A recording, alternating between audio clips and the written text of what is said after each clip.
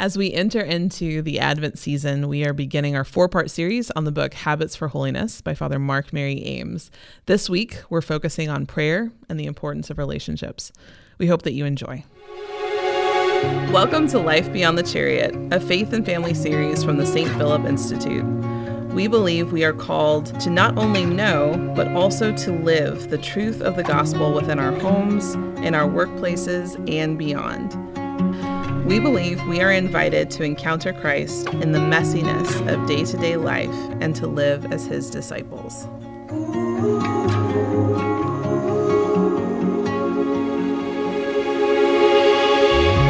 Happy Advent, everyone. Yes, happy Advent. Welcome to week 1 of our 4-week series. We're jumping into the book Habits for Holiness by Father Mark Mary Ames. And so over the next 4 weeks, we're going to break the book apart into different sections and sign up, join us. We'll put it in the show notes, of course, to get a copy of the reading plan if you want to follow along. But we're just excited to spend Advent with you all and just breaking open this book. It just seems like a really good way to wrap up the year and step into the new liturgical year. A whole new one. Yeah. And I also want to say a note that even this isn't a particularly just Advent focused study. Mm-hmm. So even if you're hearing this way after Advent, get the book, go over this. It's such good stuff in there. And we know we were talking before we started, it's so practical about making spiritual progress and so much that I've learned. And I just very much appreciate his insight. Yes. And if you've never listened to the Poco a Poco podcast with the CFRs, I'll try to put a note in the show notes to them too. It's really nice to have resources to accompany us on the journey. And what I really like about this book, like you were saying, just the practical aspect of it, but really practical, because I think sometimes we can read these really deep theological works that will say things like, well, just detach from sin. Okay. How do I do that? I'll do that. I know that's important. Or be humble. Okay. But to really just have some very practical ways of establishing a solid prayer life. And we're only 2 chapters in. This week, we're going to go through the intro, chapter 1, chapter 2. And I think the way we're going to approach this is really just kind of breaking up and just having some faith sharing time. Yeah. For us, we haven't really had a chance to just dive into the book together, except on the podcast. I'm excited. So just going through it. And we encourage you to go through this book also with others. If you have a chance to connect with other people, we'll also have some discussions in the Facebook group as well. Let's dive right in. Yeah. No, so in his intro, there's a huge section that I highlighted. I should have just highlighted the whole book. I have so much marks. But one of the things he talks about is light and the darkness. And he says that every home is in the midst of real, dangerous, broken, struggling, and suffering culture. And we often can feel, well, I'll speak for myself, I often can feel like holiness is really difficult to attain, especially when you feel like you're fighting this culture that is kind of hard to fight sometimes. And what I appreciate is that he says, is it possible in this world to live a life of holiness? The answer is yes. It absolutely is, because the light has shone in the darkness, and the darkness has never and will never overcome it. And I just think going into, especially this time of Advent, that's the whole purpose of Advent, is to open our hearts more and more to the presence of Christ in our lives, to focus on when he came into the world through the incarnation, and then when he's coming back, and just that time to prepare and open ourselves more up to the light that Christ wants to shine into our lives. And it just gave me this cheerleader, you can do it. Holiness is possible. Yes. Yeah. No, that's, excuse me. It's such a good point. And in that same section, I know he mentions that a really important part of all of this is to prayerfully ask what the next step is, because I know sometimes, especially as we're getting ready for the new year, I'm going to do all the things. I'm going to pray all the rosaries. I'm going to go to all the daily masses. And then it can be discouraging when we can't do those things. And then just speaking as a mom, it can be even harder to find time to work some of those things in. But to actually pray that God reveals to us what is the next step that he wants us to take. Because with this book, there are some very practical suggestions, and we'll get into some of those for these first 2 sections. But maybe God's not calling you to do those particular things right now. Maybe that's something to work on towards the future. So I really appreciate how he mentions that, and like, holiness is not something that we can do by ourselves. Yeah. I think that's a big message that I'm receiving from this book, is like, it's not because of something that I am doing myself. It's because of what God is doing in my life. And I mean, you can bring in baptism, all that. Yeah. Like, just all the grace. But we have to be receptive to what the Lord is wanting to do. So yeah. And he's a Franciscan friar, right? So their life is pretty radical. Mm-hmm. But he says, like, this is the life of the Christian, like, that we have to try to strive for a pattern of radical living for Jesus, which is absolutely possible for us as individuals, for our families. But he also says that the next best step for my family and for me, it may not be the next best step for you. And so just to be patient and prudent about how we bring any of the changes or any of the ideas from this book into our homes, like you said, to be prayerful and to be patient. And whenever we're trying to incorporate some changes, even in our own lives or, the culture in our family. And so I just really appreciated that he's like, these are ideals, and this would be really great to get to. Yeah. But what's the next best step for you? Yeah. And what is God calling you to do? So just being prudent and patient with the knowledge that holiness is possible. Yes. Yeah. Amen. So moving into chapter 1? Yeah, let's do it. All right. So chapter 1 is prayer, life, and relationship with the Lord. And it makes sense that would be where we begin with all of this, that is the foundational step for everything here. And in the very first section here, he talks about prayer as food. And this, I highlighted this, underlined, that, like we were just saying, like the renewal is God's. The rebuilding is God's. The victory is going to be the Lord's, but there will be no growth and no new life, and there will be no new victory without a deep commitment to prayer. Without God, we can do nothing, but with him, truly all things are possible. And I think we all know this. Like, I know this. I mean, I have a master's degree in theology. I know these things here, but when it comes to living the Christian life, I think, speaking for myself, there is sometimes this desire to just do without, even in ministry, to just do without having that proper nourishment. And the other thing that I had highlighted here was the spiritual life can be killed by a lack of nourishment. And I definitely recognize that in my own life, that it can be suffocated with distraction, anxiety, and concern about the world, or it can be starved by not being fed by a regular prayer life. Prayer is necessary to feed the soul. If we're not praying, we're dying. I needed that so much. I really needed to hear that. It doesn't matter how much knowledge that we have or how many ministries we're involved in, but if we're not being nourished, I mean, at Mass, but also in daily prayer, it is not enough to just show up on Sunday and then life is the same during the week. But to be spiritually fed during the week, that was a big one. Yeah, I think too, he offers some questions for reflection, which are absolutely worthy of spending time in meditation and prayer in those, because I think some of the questions he asks are like hard hitting. So like, how is your prayer life doing? And when you talked about like those 4 things, that there's a variety of ways that our interior life, our relationship with God can be weakened or die. What is that? It can be attacked through sin. So what are those sins in my life that I just need to go out with an intense focus? Am I nourishing my spiritual life, my interior life? Am I allowing distraction, anxiety, concern for worldly things suffocate my spiritual life? And am I starving it by not entering into a daily routine of prayer, whatever that looks like? And so just taking an honest look at, where is my prayer life right now? As a family, we do lots of like family prayer, but like as an individual, just really building that relationship with God, like having more conversational prayer, I guess, is something that my heart desires, but not enough to get me out of bed early enough. Do you know what I mean? Yes. And so that was my commitment to Advent, because there is a penitential part to Advent. I'm like, it doesn't matter.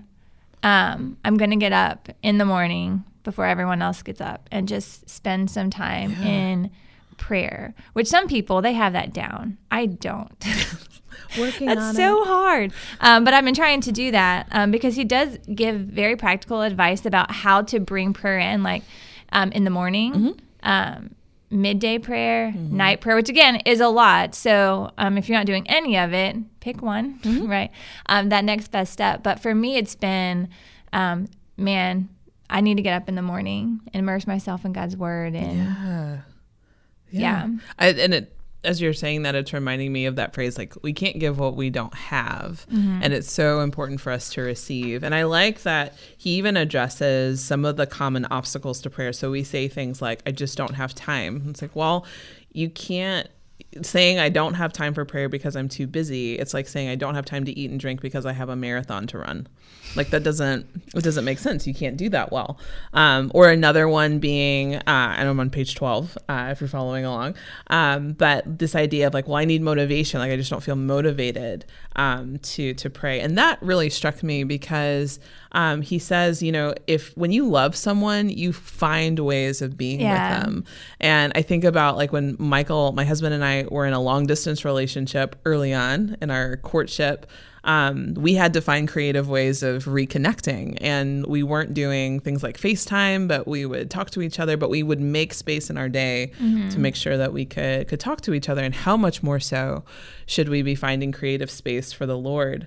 And if we really love the Lord, like we'll find that time, we'll find that space to do that, but also knowing like the Holy Spirit will help us to create space. And the other thing that came to mind with that is like, I know sometimes, especially as parents, it can be a little bit more challenging and we've talked on many episodes about how, our spiritual lives have changed a lot since college or high school. And now as parents, like our schedules are just different. We can't run away for a whole week, for a silent retreat or something. But the thing that came to mind with this was Jesus accepts even the tiniest spaces that we can create for him. So even if it's not, 2 hours of silent prayer in the morning before kids get up, like God will take that 5 minutes, like you and your coffee cup and Jesus, like Jesus wants that space. But yeah. Yeah. No, I just, like one of the reflection questions was like, am I living like a marathon runner with a big list of things I need to do without properly nourishing my spiritual life? And my answer for that was for sure. For sure, yes. Yeah. But even too, like when I finally just make time to sit down and evaluate, I'm like, man, I am starving my spiritual life. So then I make the mistake of like overcompensating and like, I'm going to, like you said, I'm going to do all these things. Yeah. And it reminds me of a story. I don't know if I've told this on a podcast, but there was one time where all my friends were like running marathons or half marathons. And I'm like, oh, they're like, you should do it. And I was like, fine, I'll do it. But I hadn't even done like a couch to 5K, which I probably should have done. So I was like, I'll start off with the half marathon. And I thought that was prudent. Not prudent because my body just wasn't used to training that intensely. So I was like 6 weeks into training and my ankles got as big as like softballs. Oh my gosh. Went to the doctor. He was like, you should probably take a break from running. And I was celebrated. I was like, yes, I have a medical reason to not continue. But from that experience, I really don't like running. But from that experience, I was like, okay, even though the desire was good and I started to train, I wasn't at a place where that intensity of training was even good for my body. So then for me, it just made me think about my spiritual life. Like, okay, I mean, the great thing about being Catholic is there is a treasury of like prayer and devotions and spiritual disciplines, and it can be overwhelming. But I was like, okay, don't try to run this half marathon when you haven't even done a couch to 5K. Yeah. And so for me, I was like, I loved the practical motivation or the practical advice that he gives to get motivated for that next step. And so one of the things that he talks about is like, how can we, I think he breaks it down into like 4 things, like how can we sanctify our day, our week, our month, and our year. And I recommend people just sitting, in all the quiet time that parents have, right? Just sitting and like, okay, what is one thing I can do to sanctify my day? And he gives ideas. What is something I can do monthly, weekly, yearly, and just kind of lay out some sort of plan that will work for you in your current phase in life. Yeah. And I really like that too. And I think it's a really good place to be, especially as we wrap up the year and we're thinking about, like New Year's resolutions and things like that. But like really spending, I think that starts on page 21, where he talks about sanctifying your day and like kind of interrupting your day about midday. And he has like the 3x5 examine, different ways of like, what can I give thanks for? Where are moments that I'm anticipating that I'm going to need, God's help. All of those things, like, and I've never really thought of it that way. It's like, well, I'm going to start my day or I'm going to end my day with prayer. Right. But this idea of like really making sure that we schedule time to have our day interrupted by prayer in a sense. And then the same with the week, like having a chance to kind of shake off the dust, I think is the language that he uses. When can we just kind of reset during the week? And then, do you do like yearly, retreats or anything like that? Have you had a chance to? No, nothing to do planned. Anything? Okay, maybe we should do that. Yeah. So, I took my kids to this like monastery. It was kind of a last minute sort of trip with a friend, and it was one of those things that was, I'm like, why have we as a family not said we're going to do this? Yeah. And I was like, I told my husband, I was like, I'd really like it if we like planned a family retreat to come here, just because like the prayer that you can enter into with the monks, when the monastery is open for people to come in, and just being away from everything else and just being able to spend time together, but also have that element of prayer. Yeah. We haven't scheduled anything yet, but okay, I did just go in October. So yeah, but just, that's on our radar. That's really good. And so some kind of retreat. It doesn't have to be anything big, but I would definitely recommend like exploring ideas. Yeah. Now I'm thinking if it's like a family retreat, but even if it's just an individual retreat. Yeah. I think I think that that's really, really important. I think even just having time as an individual to get away, doing it for your marriage if you're married, and also just time as a family to kind of reset, regroup, and do something different. So just having that on your radar, that section for me, I think that's like the spiritual meal preps section. Yeah. I really, really encourage people to really think about that. Cause that's just such a good way to like make prayer a priority before the year even begins. Yeah. To really look ahead and say like, this is how we're going to approach that. But anything else in chapter 1 that you wanted to I guess just real quickly. I could talk all day. Oh, I have so many things in here. But and I was talking to my husband last night. I'm like, I know it kind of sounds funny to say I'm going to pray about prayer, but I think that that's really important, because when he talks about like sanctifying your day, because there's different form. Like I like to do Lectio Divina and Bible reading, and there are certain devotions that people have or they feel drawn to. So, or like, how am I called to a holy hour a week? Doing that as far as every month. Am I going to take a Saturday morning, go to Mass? Can I just go to Mass 30 minutes early once a month to just do prayer? And I think but bringing that to the table when our conversation with the Lord, and really praying about what shape my prayer life is supposed to take at this season in my life. Yeah. Because planning our prayer life, I think, is important. Okay, Lord, like I want to have a date with you. What do you want that date to look like? Yeah. And how can that come to fruition, taking into account the current state of the situation in life that I'm in? Yeah. And so pray about praying. Yeah, absolutely. I don't know if that sounds silly, but nope. That is spot on. Like, come Holy Spirit. Absolutely. Absolutely. So moving into chapter 2, starting on page 25, focusing on family, the power of relationship. And I liked how he begins this chapter by saying, family is what will save the world. And especially pointing out that just by the way that we're created, we are drawn towards unity. Like we long for union, we long for love and for intimacy. We long to be known and to know another. And that's a very real thing. But we are also kind of drawn to isolation, and that is a consequence of sin, that we can tend to isolate ourselves or separate ourselves while at the same time having this desire for unity. And so it requires that we be intentional with our relationships. But I really like the focus on like the family, and especially just in our vocations, how applicable that is to what we're doing. Yeah, I think and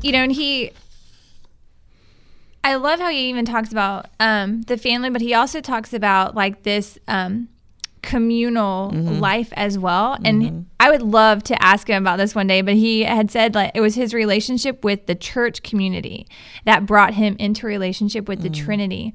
And I think that that's so powerful. And he mentions in here that we cannot ignore the profound ways in which the people we live with and interact affect us. Now, for him in this situation, it is a good thing, right? But also like, is it a bad thing? Like, how are the relationships affecting me? How is my disposition and entering into these relationships affecting other people?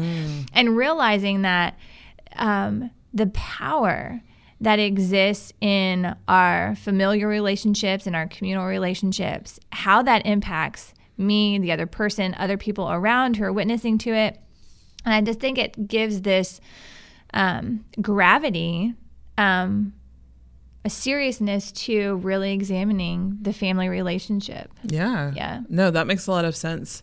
And as you were saying that, it was making me think about, I think he mentions it in this chapter too, like the community of the people that we work with. And I know we're kind of in an interesting situation because the people that we work with are awesome. They're awesome and amazing, and it's a ministry, and so the dynamics can be very, very interesting.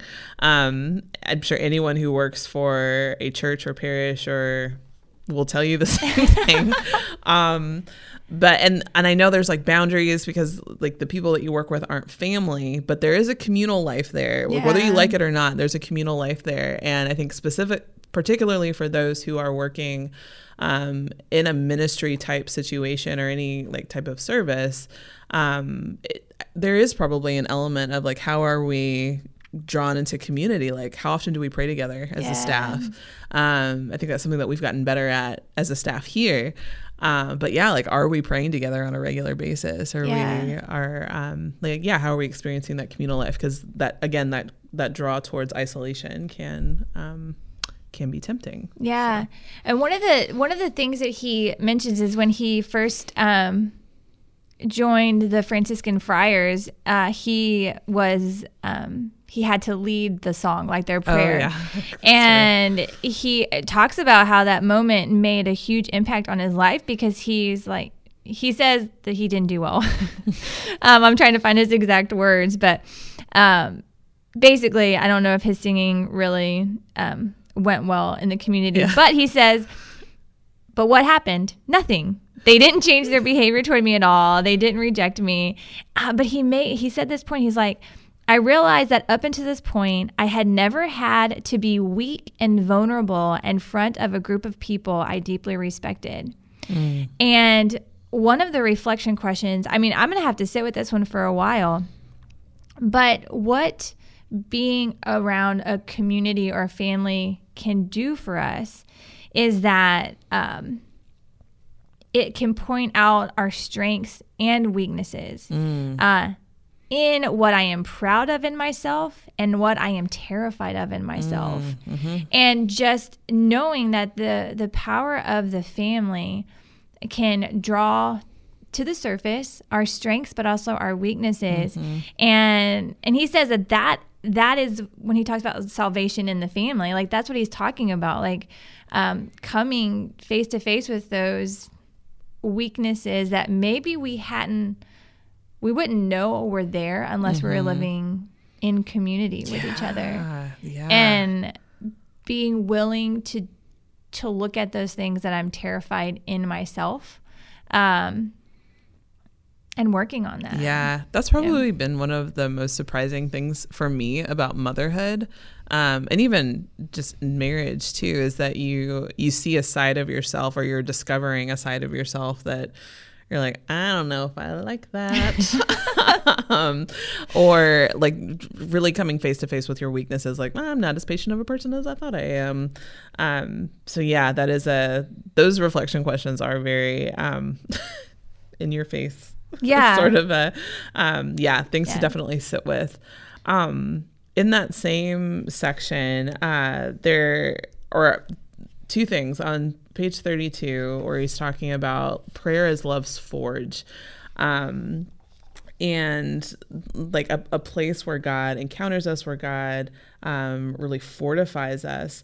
But I really like this paragraph where he says, if we do not pray, if we are hit by these blows, but we have not been made docile by the fire of God's love and God's truth, the blows, like the blows of life, will wound us and hurt us. They will not be formative, just painful. But if we remain in relationship with the Lord, these blows will form us and make us stronger as they come. And I really like that imagery of like really being protected by God's love, like God being at work in all of those details. There's another part of that, but I'll defer to you. No. I had so many parts of this highlighted, and I think I know we're running kind of short on time, so I do want to touch on some of the like practical advice that he tells families to do, because like you said, if we aren't surrounded by the flame of God's fire, then those blows, they can break us, right? And so obviously, like praying as a family in whatever form that takes. And if you're not doing anything, start now. No reason to wait. And it's totally fine. It's imperfect and messy, but you're praying together. Yeah. You're immersing you and your family in this sort of fire of God's love. But he also gives some other advice about fight for a nightly dinner together. He says, pray about and fight for a nightly dinner together, knowing that maybe not every night is possible. But I think we can definitely look at the current situation of our family life and like, are we? Mm-hmm. Are we sitting down with our family with no TV, no cell phones, no distraction, and just being a family together? Yeah. No, I really, really like that. And like this call to relationship, it's a reminder that this is more than just about me and Jesus.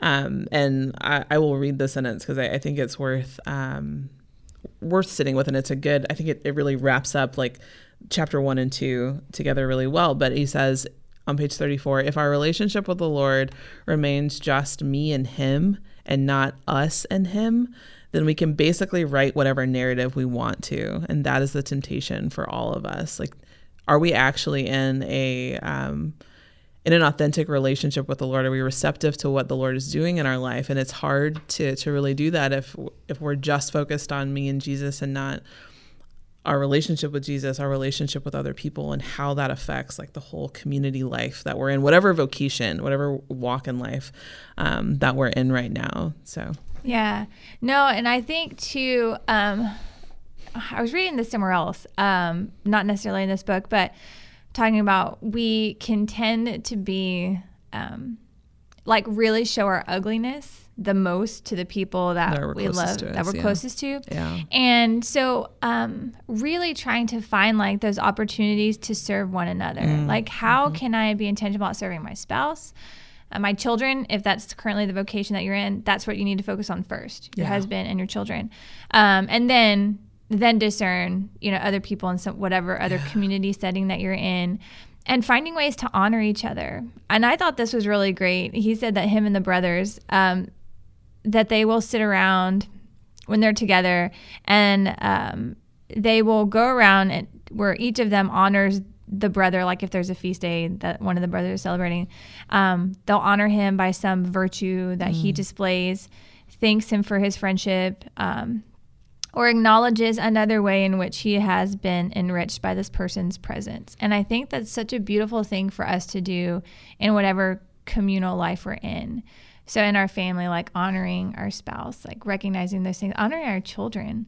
Like when is the last time we've looked at our 5-year-old in the face and said, this is what you bring to my life, and honoring them in that way. And I think that goes a long way, but it's definitely made me be more aware of how can I be more intentional about and having time where I can speak truth into their lives, instead of just getting caught up in all of like the things to do.